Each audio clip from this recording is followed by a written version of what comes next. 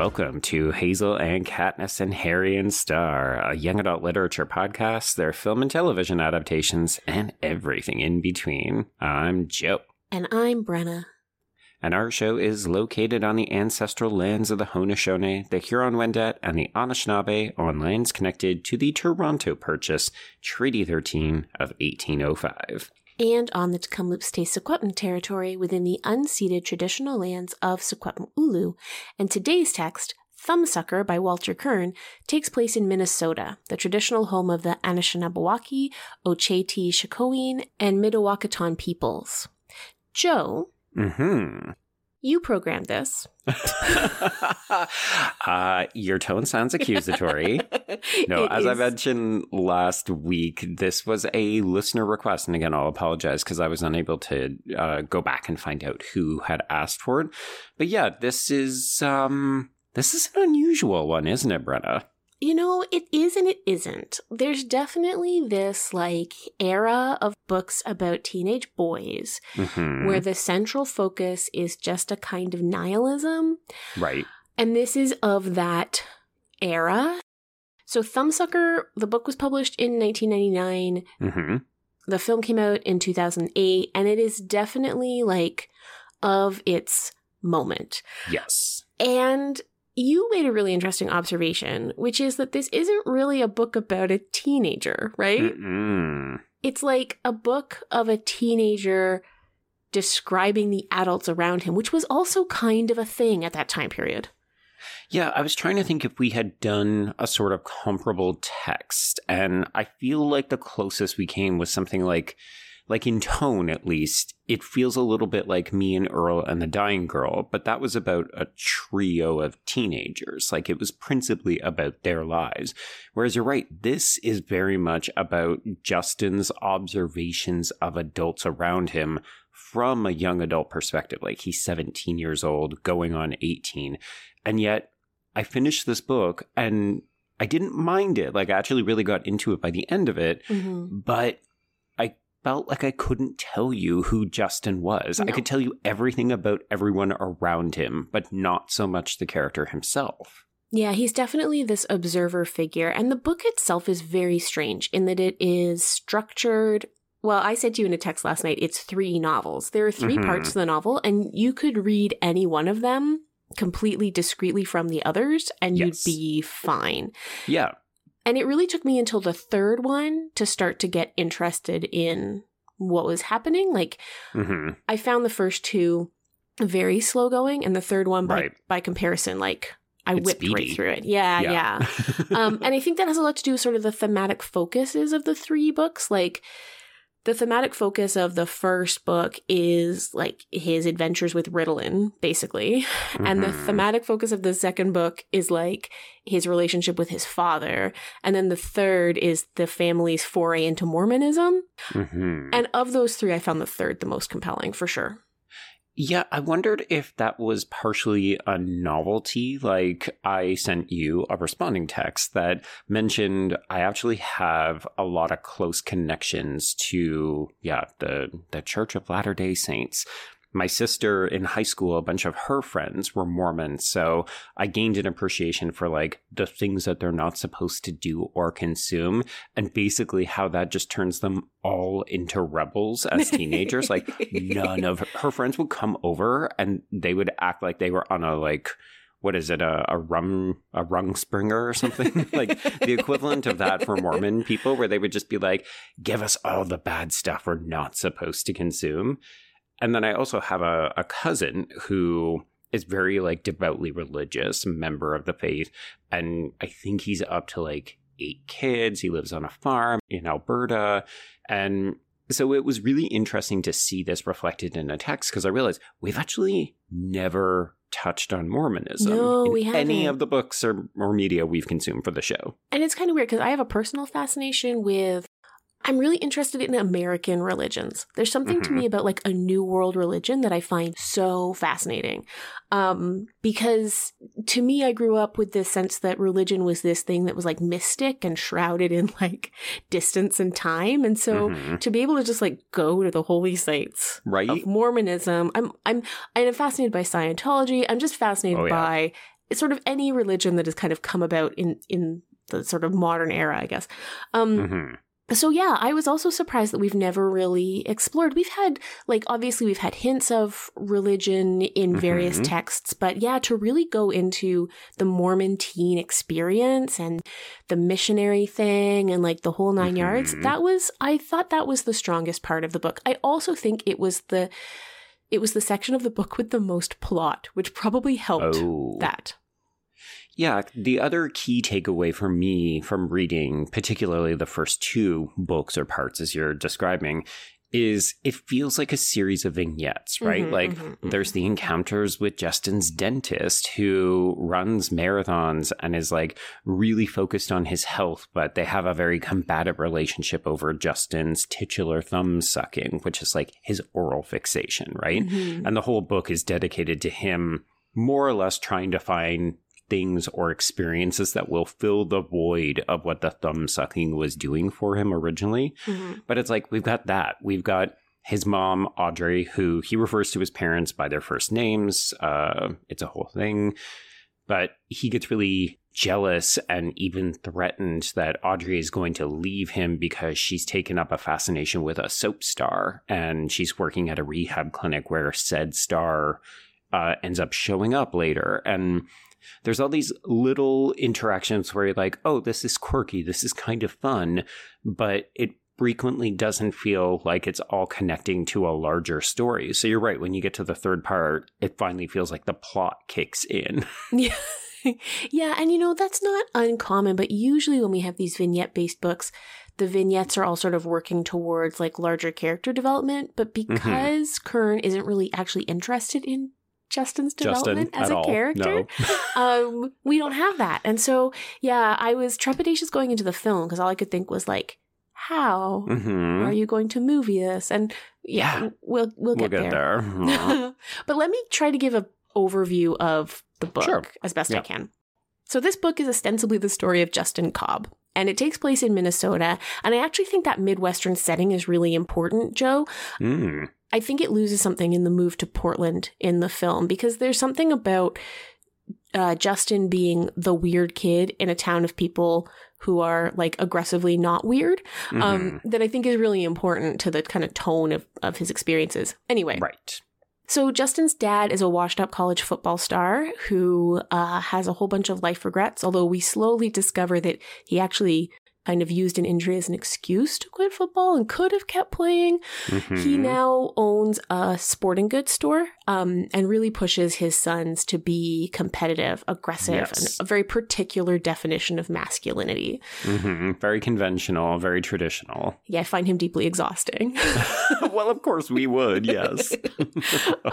His mom, Audrey, is a nurse, and she goes from working at like a public hospital at the beginning of the text, long hours and exhausted all the time, to in the middle portion of the book, this aligns with the time that Justin thinks she's having an affair. She goes to work at this private drug rehab clinic. And and then eventually she goes back to the public hospital. And her arc is all about kind of like realizing the life that she has basically settled into and being okay with it. And also Justin learning that his mom can be a whole human being without necessarily having an affair. Like, he doesn't seem to recognize any of that until much later in the text. Yeah, I mean, like, there's definitely an argument to be made about some kind of Oedipal piece, right? Especially in the film. The film really cranks that to 11. Yeah, it's very much like, does Justin want to sleep with his mom? Because he is so ultra possessive of her. But yeah, like a psychologist's dream, that's what this character is. It's so true. So true.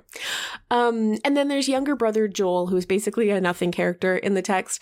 Joel is the opposite of Justin in almost every way. Whatever Justin is doing in the family, Joel is doing the opposite. So he's like succeeding as an athlete when Justin isn't. And then alternately, when Justin kind of gets his act together, that's when Joel kind of goes off the rails a little bit. So they're like these sort of parallel characters to each other. Yes. Also, I take issue with your claim that Joel is like a nothing character, because I frequently found myself wishing that there was a side version of this text that could present us with Joel's perspective, because it must be absolutely wild to live in this family. No, that's fair. I just think the book doesn't care anything at all about Joel or anything about him. Yes, I agree with that then. And, you know, it's one of those things, right, where how many books have we read where we've been like, but that's the interesting character. Why aren't you telling me more about that character?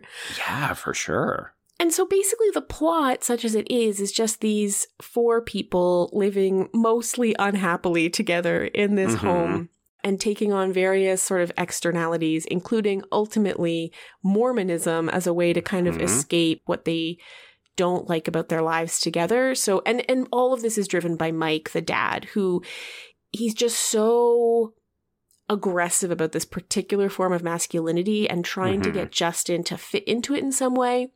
Yeah, so the second section has like this extended sojourn into fly fishing territory. And also, we would be remiss not to mention the fact that his father has like an aggressively racist tendency to be like, I'm going to go on the Indian Reserve and buy tobacco chew.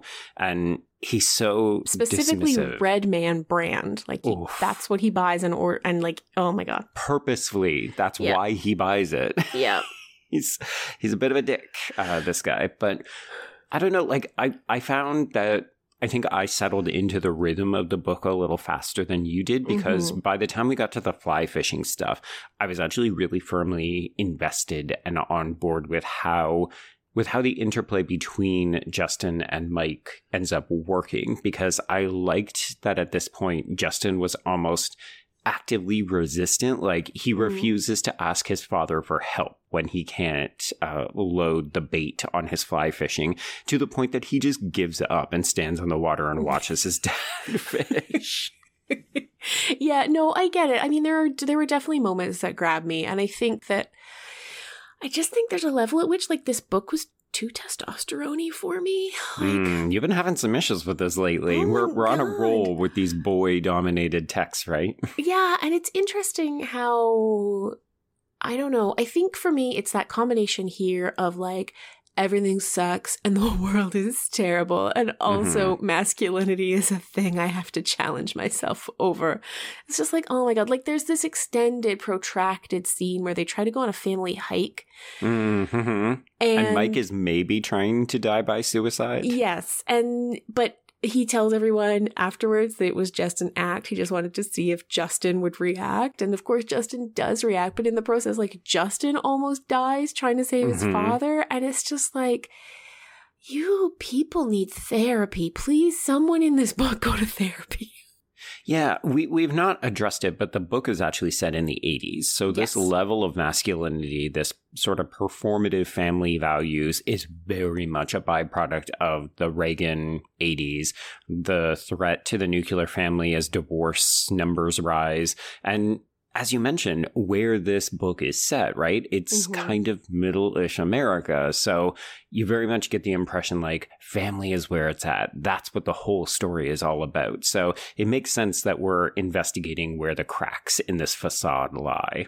Absolutely, yeah. All true. All absolutely true. It doesn't always make it easier to read, but... No, it doesn't.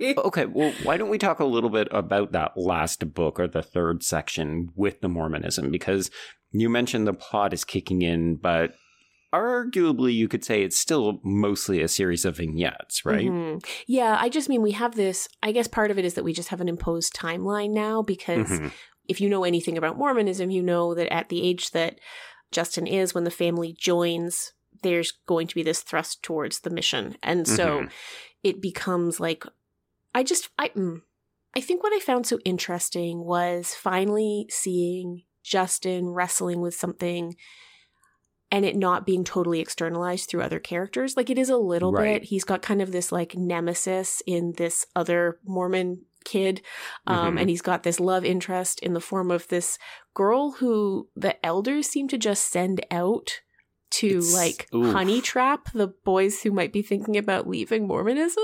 Yeah, really stay in the upsetting. religion. This girl will give you handy J's. Did you just say Handy J? Sure did. Oh. It's what she does. Sorry, she gives him a blow J. How's that? Just the turn of phrase is more than I can handle. Oh, my Okay, God. I'm sorry, Brenna. She fillets him on a Mormon trip. It's not better. Okay. Anyway. So that happens. But we also get to actually see Justin thinking about religion, thinking about belief, questioning the way he was raised. What Justin comes to realize is that his father chose Mormonism as like literally any kind of structure to pull himself out of a downward spiral. And because his father is the most usurious man in the world, as soon as his life is better, he basically like chucks Mormonism to the side. And then he looks at Justin and he's like, why are you still going to church, weirdo? Yeah, you could be golfing with your mom and I. That's our new religion. Honestly, Joe, this might be a candidate for one of the worst dads we've encountered, and that's saying something. Yeah, because it's not like he's incredibly abusive. No. Like, you could make the argument gently that he's emotionally abusive, but he's so selfish. Oh my God. It's wild. It is wild, the level of selfishness. And just the general disinterest in Justin as a person. Mm-hmm. The film actually pulls that off pretty well, but I'm really sort of, I don't know. I kept reading and I kept being like, okay, well, the father's going to redeem himself somewhere, right? Right? No, never happens. It never happens. Mike and Audrey really don't change that much, which is also interesting. Like, we've argued that the book seemingly doesn't have an interest in Justin, or we know the least about him, but I guess maybe that's untrue, or us not being generous, because I think what we need to do is see this kind of facsimile of what a regular life can look like through Audrey and Mike, so that in the last act, when Justin is on the cusp of adulthood and he's able to make his own decisions, that's where he has to decide, do I want to be like my parents? Mm-hmm. No. Nope. No. Brenna, before we leave the book and talk about the film and some of those adaptation choices, I want to get your feelings about a particular adventure, which is, we've not really talked about it. One of the oral fixations that Justin falls into is taking drugs. So he begins smoking a lot of pot, and he ends up having this girl that has kind of gone astray. She's gone to seed, and she's supposed to be a good girl, but she takes him to go and get drugs. And at the drug dealer's house, they see a baby who is... I blocked, honest to God, Joe, I blocked all of this out. I'm realizing now. Yep. Go ahead. Go on. So basically the parents are blowing marijuana smoke into this baby, and the baby is effectively an addict. And Justin and this girl decide that they're going to steal the baby. They're going to liberate it because these parents are abusing it. So they try to do so well high, and then they drive around, and eventually they just end up giving the baby back to these parents, and they see it later, and it's like, the baby's kind of okay. It's gained weight. It's looking a little bit better, but it is a thoroughly morally gray, horrible sequence in this book. So it's awful because not only is like, it would be one thing if the kid was just growing up in pot smoke, but it's like, first of all, they're actively like forcing it to breathe in that, but also like, they're not feeding it. They're not stimulating it. It spends its life like living in a cardboard box. Yep. It's the whole thing is horrible. And the kid is also like physically unwell. Sort of its skin is kind of a pallid gray color and doesn't respond to stimulus. And there's this weird scene where after the girl who Justin steals the baby with bails on the whole baby stealing affair, Justin, instead of just like going to a hospital, I don't understand any of what happened. He goes and finds this friend of his who's a drifter who tried to buy him beer once but failed.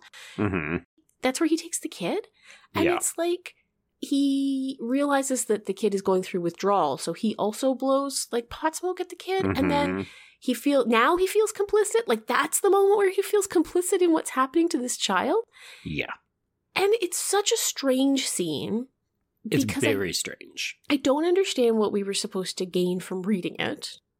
Do you think it's just meant to be a different model of parenthood, or like representative of, well, here's another route that you could take when you become an adult? Oh, God, that's bleak.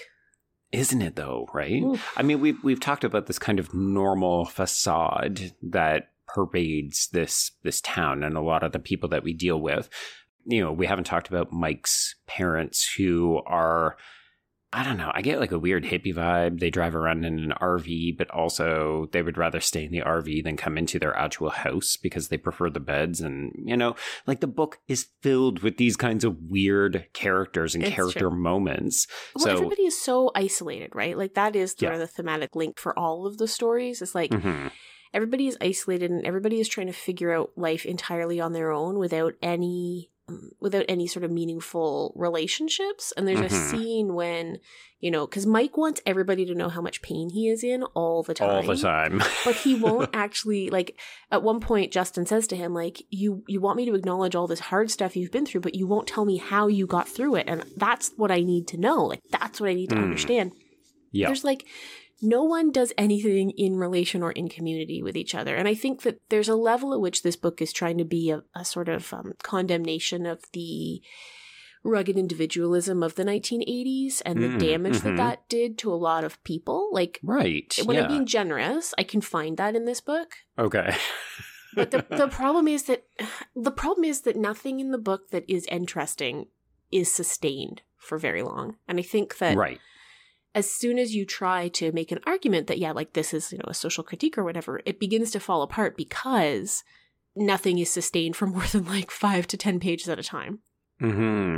What's interesting is I'm on the Goodreads page for the book, and they actually describe him as the most appealingly bright and screwed up fictional adolescent since Holden Caulfield.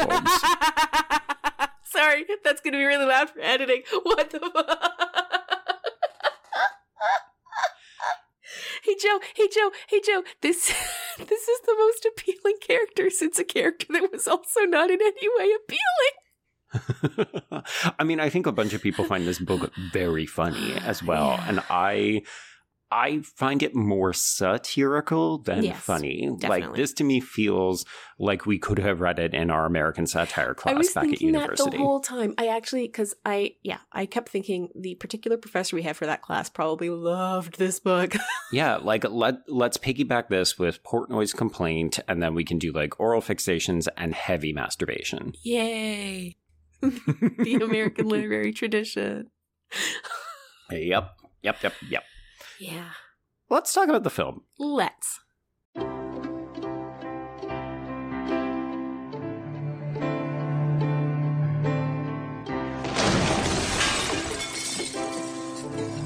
There's only so much I can do with traditional orthodontics. Justin, are you ready to let go of your thumb? Why are you talking like that? Some long to find themselves breaking out. I want to try hypnosis. Imagine you're deep in the forest. Call on your power animal.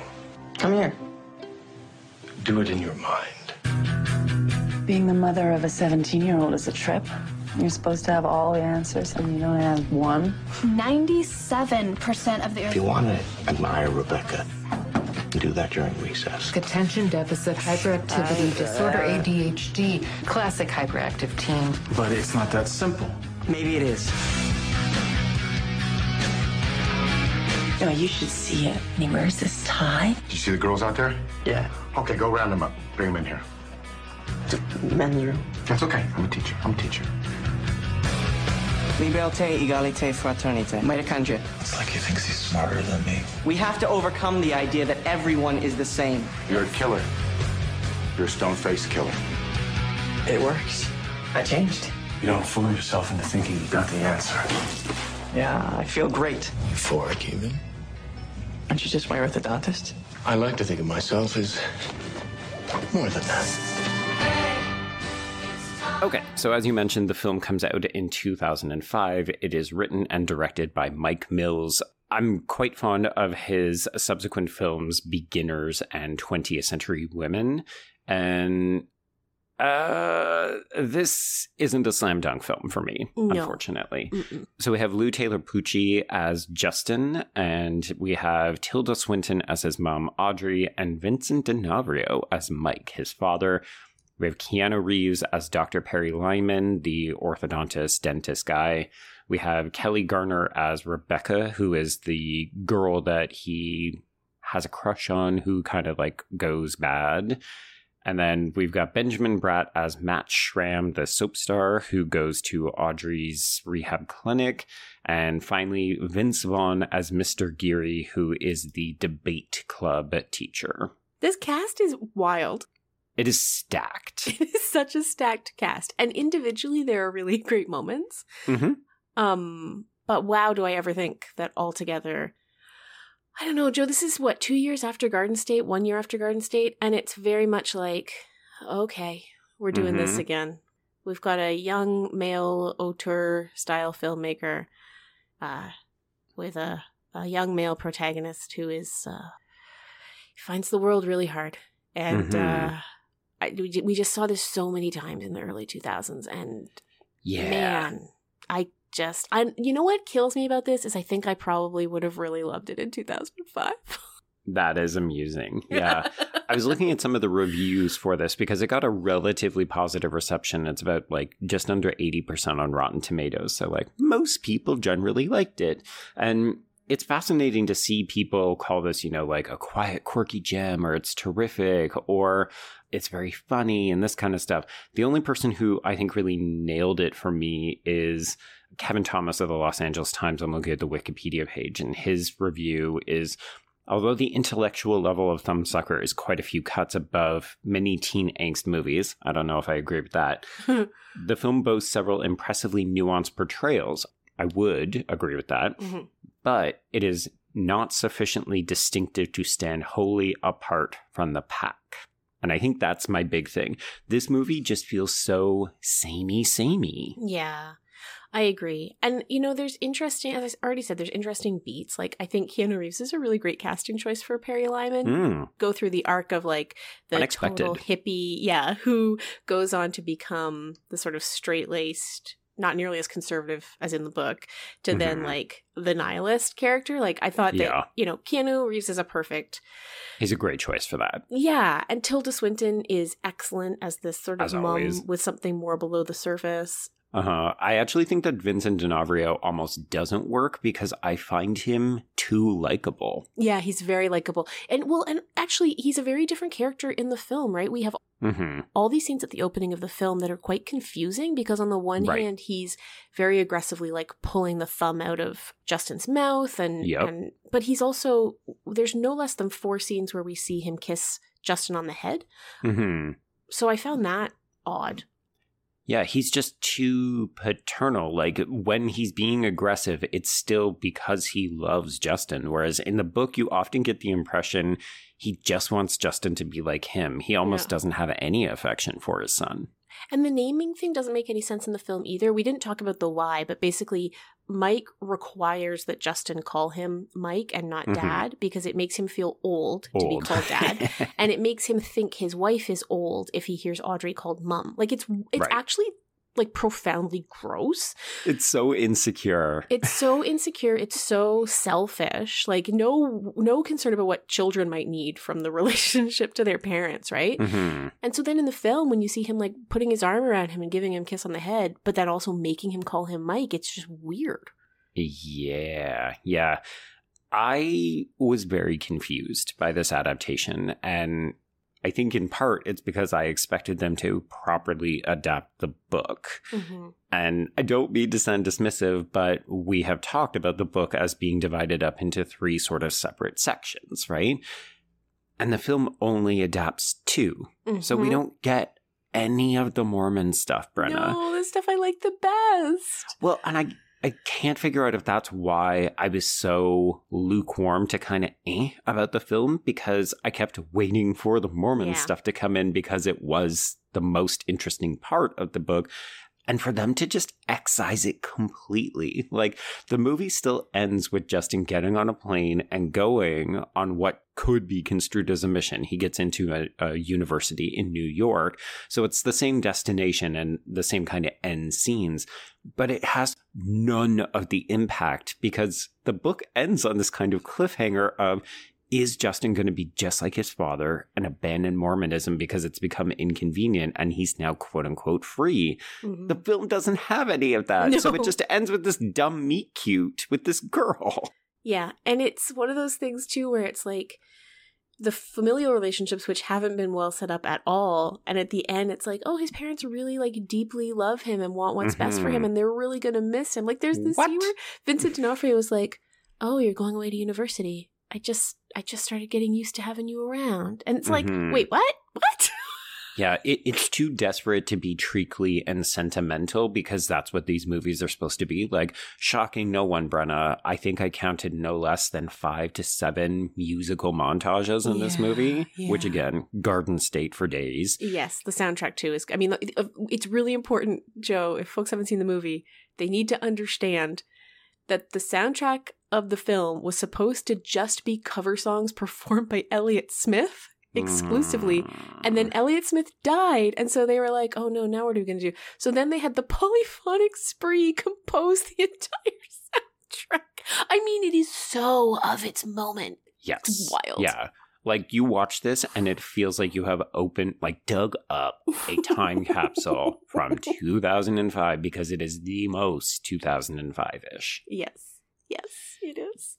Yeah. So I don't know. I found this one really difficult to be objective about because I not only went into it anticipating, okay, this is going to be a tricky adaptation at the best of times, and then to see what creative decisions they do. Like, it's not that it's a bad movie per se. It's just so familiar, and it feels like it's not really offering us anything new, particularly without the Mormonism, which was the kind of thing that made the book different from a lot of other traditional coming-of-age texts. I agree. And also, you know, the film shies away from a lot of the more complicated moments even in the earlier parts of the film. So like one of the things that happens when Justin goes on Ritalin is that he discovers an aptitude for public speaking, and he joins this speech and debate club, which in the film has Vince Vaughn as the teacher, and they have this scene where they convince the teacher to buy them booze, and it all goes pear-shaped, and the film does show that scene.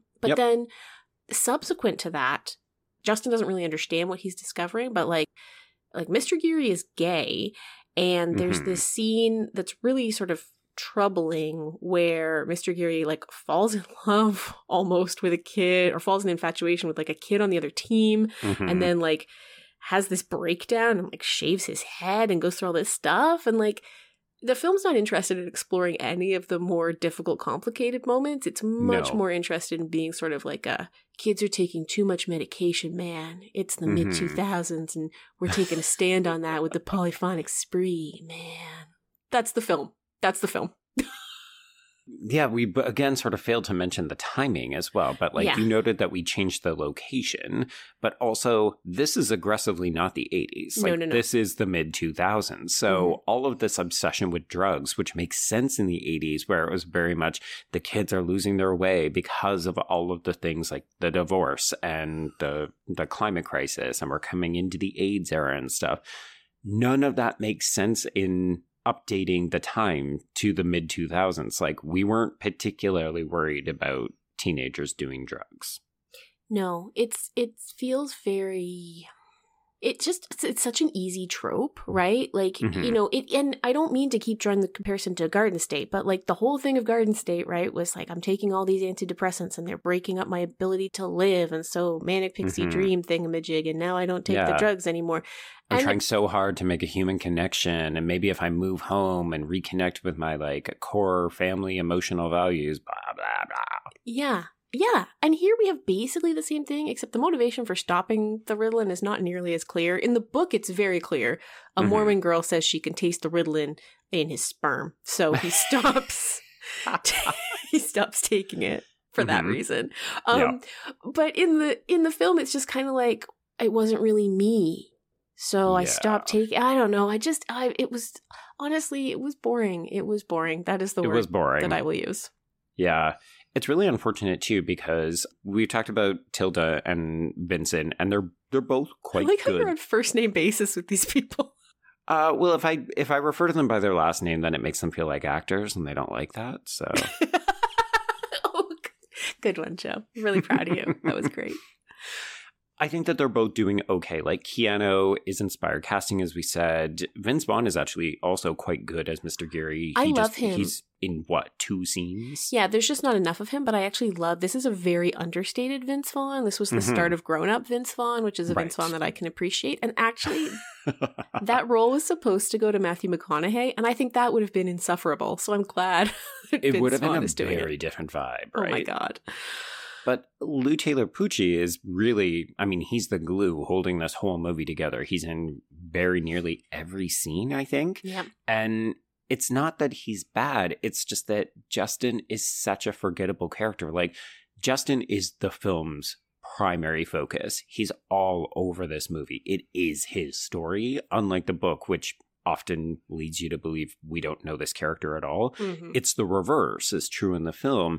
And yet, there's nothing that distinguishes this character apart from the fact that he's just like, I'm sorry, a basic mediocre white boy. Yes, quite. It's boring. It's very, very boring.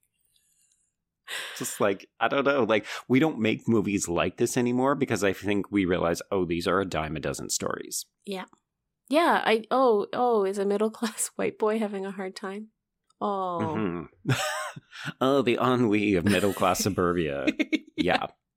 And it's not that if you're in that experience of pain that your pain doesn't count or anything. It's just like there's already 400 movies for you to watch about that experience. Mm-hmm. And frankly, better ones, like ones that are doing more interesting, challenging, nuanced things. And it is a shame because it was nice to see Benjamin Bratt in this role. I actually think he's very funny. Mm-hmm.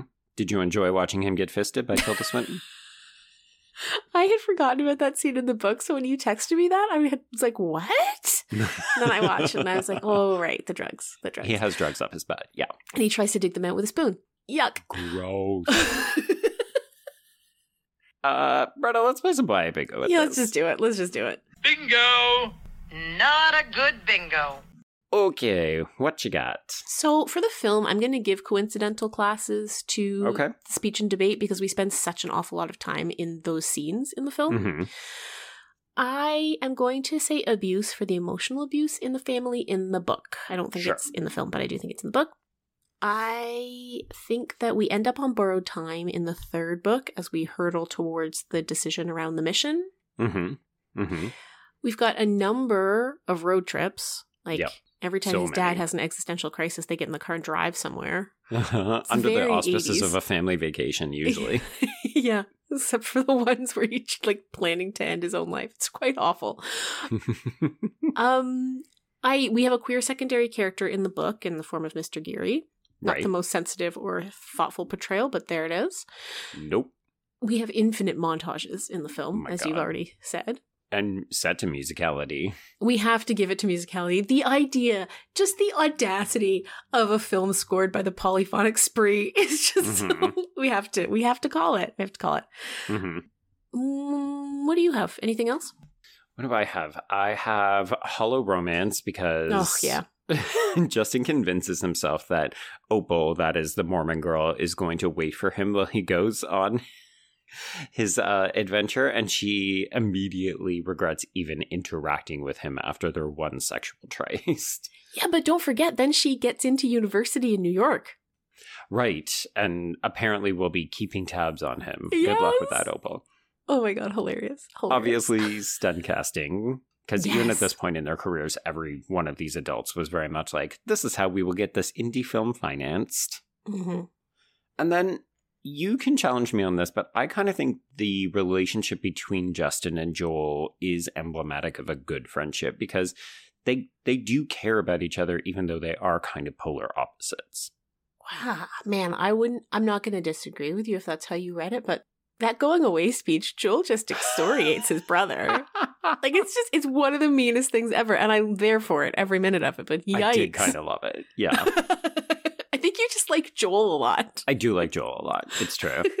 The other fun thing is that we would have originally had a filmed in Canada square because this was meant to be shot in Vancouver, but then they were lured down to the States with tax rebates.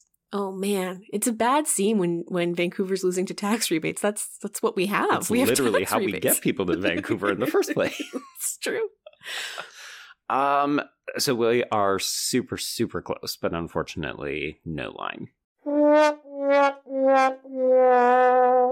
And the movie can't even give us a line. Honestly. What are you good for? If people are interested, I would highly recommend Beginners, which is Ewan McGregor dealing with his gay dad, played by Christopher Plummer, who is dying. And it is kind of Garden Statey because, yeah, he has a manic pixie dream girl that he's interested in, but it's very sweet. And there's a great dog performance. A great dog performance. Okay. Mm-hmm. All right. I'm into it. Okay. So, Joe. Yes. Should we talk about where we're heading next? Absolutely. So we're sticking with this sort of disaffected dude theme, but now it's a disaffected dude who I like hanging out with because we're going to actually finally watch the movie Say Anything. I'm very excited. Yeah, a little John Cusack classic. I haven't seen this in forever. No, it's been a long time for me too, and I'm definitely like a giant John Cusack fan, so I'm very excited to see Say Anything again. And, you know, I think that's an example of a character like Justin, but maybe done a little better. So we'll see. We'll see. Maybe it won't hold up to my memories. I don't know. There we go. And then if you are looking ahead to our next book club we're reading, We Are Totally Normal. So make sure you're getting your responses into that. As always, full-length responses so that we can put you in the mailbag. Those are best to come in by email, hkhspod@gmail.com. Joe, if they want to find us on Twitter, where do they find you? It would be at B Stole My Remote, and that's the letter B. And I'm at Brenna C. Gray. That's Gray with an A. And if you want to get us together on the Twitters, it's at HKHSpod or on the hashtag HKHSpod. I'm okay with leaving this one behind, Joe. Yeah, you know what? I appreciate the recommendation because I did end up enjoying the book. Yeah. The movie I could have done without, but you know what? That's the nature of the show. Often we end up enjoying the books a little bit more. It's very true. So until next time, I will see you on the page. And I'll see you on the screen. Okay, so this is the novel of this. But let me try to give an overview of the book as best I can. After the cat stops scratching my chair. Can you stop? Can you? Thank you. Just get up on your perch. Go, go, go, go, go, go. George. This is why Joe doesn't like you. Get up.